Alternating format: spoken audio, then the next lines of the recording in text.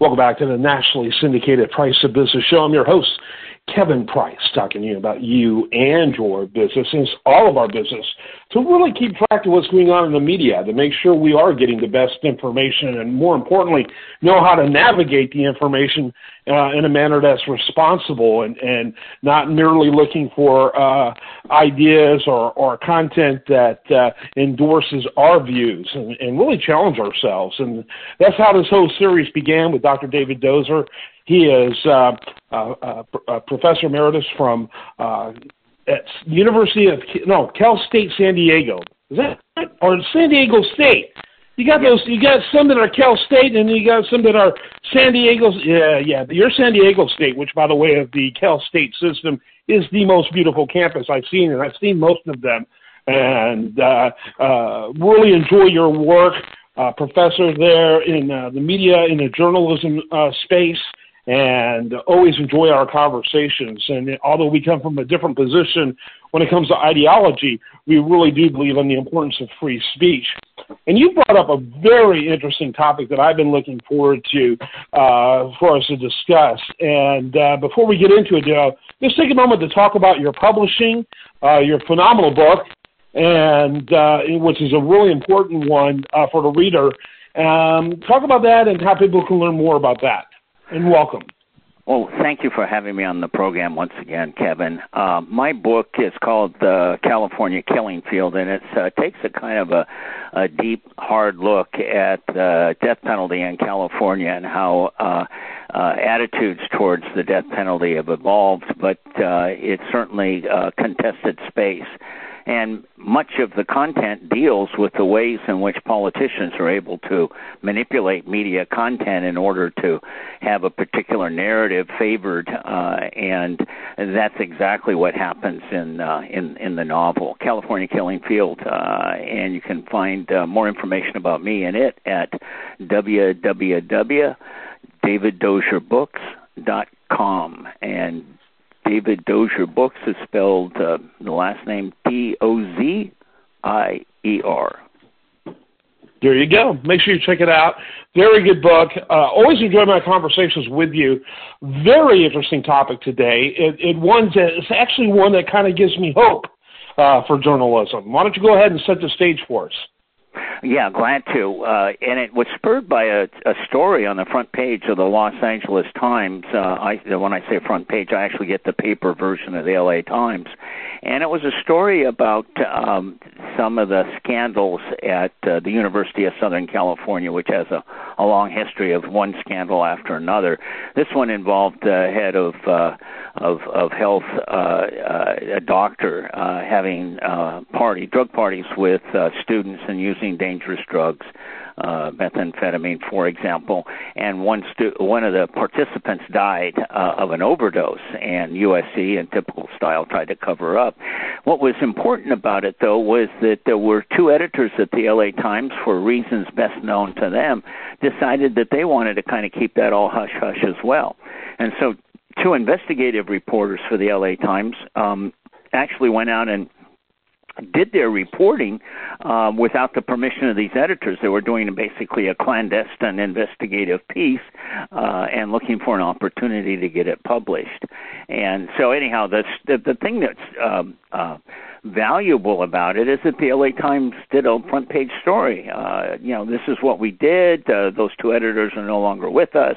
And you have, as our readers, you have a right to know that in this particular place, the LA Times did not perform as watchdog for ordinary citizens, and it didn't do a good job of holding USC accountable for some of their shenanigans. And so it was a very interesting mea culpa from the newspaper. And I think, as a former journalist, and Kevin, I suspect you may agree with me, that when we as journalists hold other institutions to standards of transparency and accountability, so should the news media. And who else is going to do it? You've got to take that investigative eyeball and point it inward. Take a look at what's going on with your organization and how that contributes to good and not so good journalism. Yeah, and this isn't that uncommon. Shady journalism taking place like this. Didn't the Washington Post have a writer get a Pulitzer Prize for a writer for a story about a person that was purely fictional, but of course it was treated as though it was nonfiction? This is a long ago story, but man, it shook the world of journalism. As well it should, because we as journalists hold other organizations and other institutions accountable. We expect them to be transparent. We expect them to operate in an ethical fashion. And if you're going to expect other people to behave like that, then, the old golden rule, you should do it to yourself. You should be transparent about your own internal operations and hold yourself accountable for journalism that doesn't meet the standards that these publications purport to adhere to. Yeah, absolutely. So talk about this. What do you think? How do you see this unfolding? I read the story. I liked the story. I was really heartened by the story. I kind of wish they would have gone into more depth of the mechanics behind it and how things came to the top. But there are, of course, limits. But what was your thoughts about the story itself on basically falling on the sword, and in this case, appropriately? Well, I think that it's like most things, if you want to have consistent and ongoing coverage of a particular issue or topic area, you make it somebody's responsibility. You make it a regular beat. And it wouldn't necessarily be limited to your publication. I think you hold all of the media in your market, your competitors, accountable to those same standards. But you have journalists, depending on the size of the publication, it might be one person doing this, part of other responsibilities. But the idea that your job is to make sure that we're doing a good job as a newspaper or a TV station or a radio station as a provider of news. And have we done a good job? And if we haven't, let's talk about it. And there's an interesting thing that comes with that. I think when people see you willing to basically air your dirty laundry in public, I think that actually is going to enhance the credibility of the publication. As a publication, you take your responsibilities so seriously that you're even willing to, report some negative things about your own publication or your own organization in the spirit of we want to do a better job. And when we don't do a good job, we need to hold ourselves accountable because, let's be honest, who else is going to do it? Yeah, absolutely. And I totally concur that any publication, really there's a certain amount of humility in that, and there's honesty in that, and it's certainly shunning hypocrisy because they're all publications claim to be in the accountability business. How can they be good at that business if they're not holding themselves accountable? And I think there should be more in this space. Do you know if there any publications have beat reporters like this? I mean, there are obviously media beats. I know that from the people I've interviewed from the Washington Post and from the New York Times and other publications. But where the focus is on accuracy and not just accuracy, but making sure best practices are happening across the board. I'm not really familiar with that. I don't know of any instance where it is routinized as a regular beat. Now, hopefully, some of your listeners will correct us on that. I haven't done an exhaustive study, but it just happens so rarely, and it pops up when it does. Is that leads me to believe that it's not happening much because we see these kinds of stories so infrequently. In my earlier communication with you, Kevin, I mentioned that in 2004, the New York Times basically did a mea culpa on their coverage of the run-up to the invasion of Iraq, where they said, yeah, we mostly took our information from the Pentagon, and we weren't very critical. So 2004, 2022 what happened in between? I'm sure there are some instances, but by the way, the story I mentioned earlier was 1981. Yep. Right. See, we're not getting a lot of that scare. And, as journalists, we could say, well, that's just because we do such a good job that there's hardly any need for this. But if we're being honest, we know that that's not true. There are lots of instances where organizations' first response is, well, let's just not tell anybody. I worked for a university for 37 years where they really like to do that, first response. Well, let's just make sure the public, let's make sure this doesn't get out in the media. Well, yeah, shouldn't get out in the media. It shouldn't have happened. And that kind of transparency is what the media demands of all other institutions and organizations, and they should demand it of themselves. And that would be good in journalism. That would be very good in journalism. Talk to me a little bit about,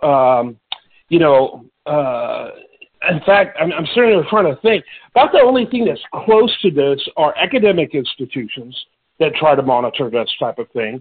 Right. But even that is only part of a larger journalism, focus.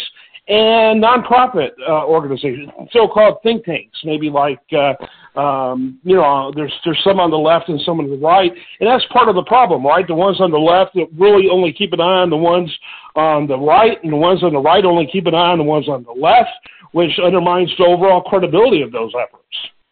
Right. And when we start talking about think tanks and academics, one of the difficulties, and I'm guilty of this as anybody else, is you're rewarded for talking to other academics. And so it's just kind of this little circle of people using, highly specialized jargon to talk to each other. And it's not terribly accessible. So, yes, there are organizations that monitor journalistic performance and look at not just in the U.S. but globally. But they talk to themselves. And I think what has to happen is a dialogue with, your readers and your viewers and your listeners. That's who has a right to know this stuff, and they should be able to get it the same place they get the news that they typically follow. So if I, read the Washington Post or the Wall Street Journal, and they basically come out with a story that says, you know what, we screwed up. We really screwed up on this, and here's how it happened, and here are the details, and here's what we're going to do to make sure it doesn't happen again. When I read that, I go, that is a quality publication, or that's a quality news organization, because they're applying the same standards of transparency and accountability to themselves that they apply to other organizations and institutions. Yeah, absolutely. And, for many years, I was part of the tribal hard right for many, many years. And I used to mock the New York Times because, let's face it, you don't go more than 2 or 3 days without a correction in the New York Times. And it just doesn't happen. And I used to mock them for their inaccuracy, but over time, and of course the scandalous story is on page 1, the correction is much further back. Yeah, I get all that. But you know what? Who else is monitoring themselves on a regular basis making those corrections? I mean, that to me is a sign of integrity. That's a sign of commitment to best practices. And so, I've had to repent publicly often for that criticism. I'd love to see that happen because, let's face it, we're all human. And that includes these institutions being made up of humans, which means that mistakes and poor judgments are kind of ubiquitous. Yeah, well, I think that the key thing here is that you're in a fishbowl if you're working in media, news media, and as a result, you just need to be transparent and accountable. You can't, it's rank hypocrisy to say, oh, USC, you have doctors partying with drug addicts and one of them died, shame on you.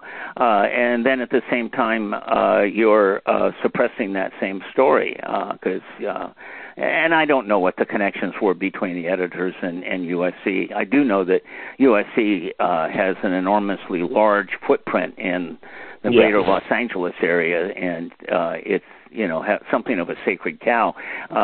But I would still assume that the LA Times would find a story about that kind of high-level corruption a very, very interesting story. And the idea that the two editors were responsible for frustrating the effort to cover that story was wrong. And I think it showed a lot of courage of the LA Times to come out and say, yeah, that was wrong. We shouldn't have done that.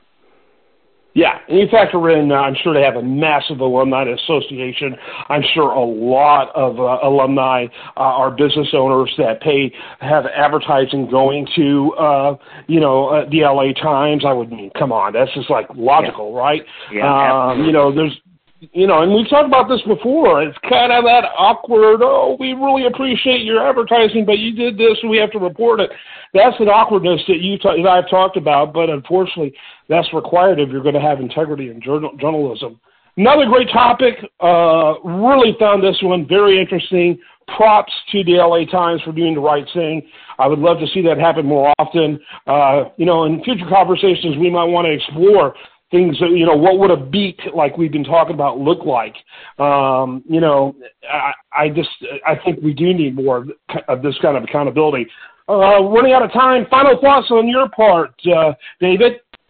Well, I just once again want to say how much I enjoy the work that you and I are able to do by bringing issues of relevance to the news business and ways in which we try to make people who consume the news a little bit more literate about what's going on in the business.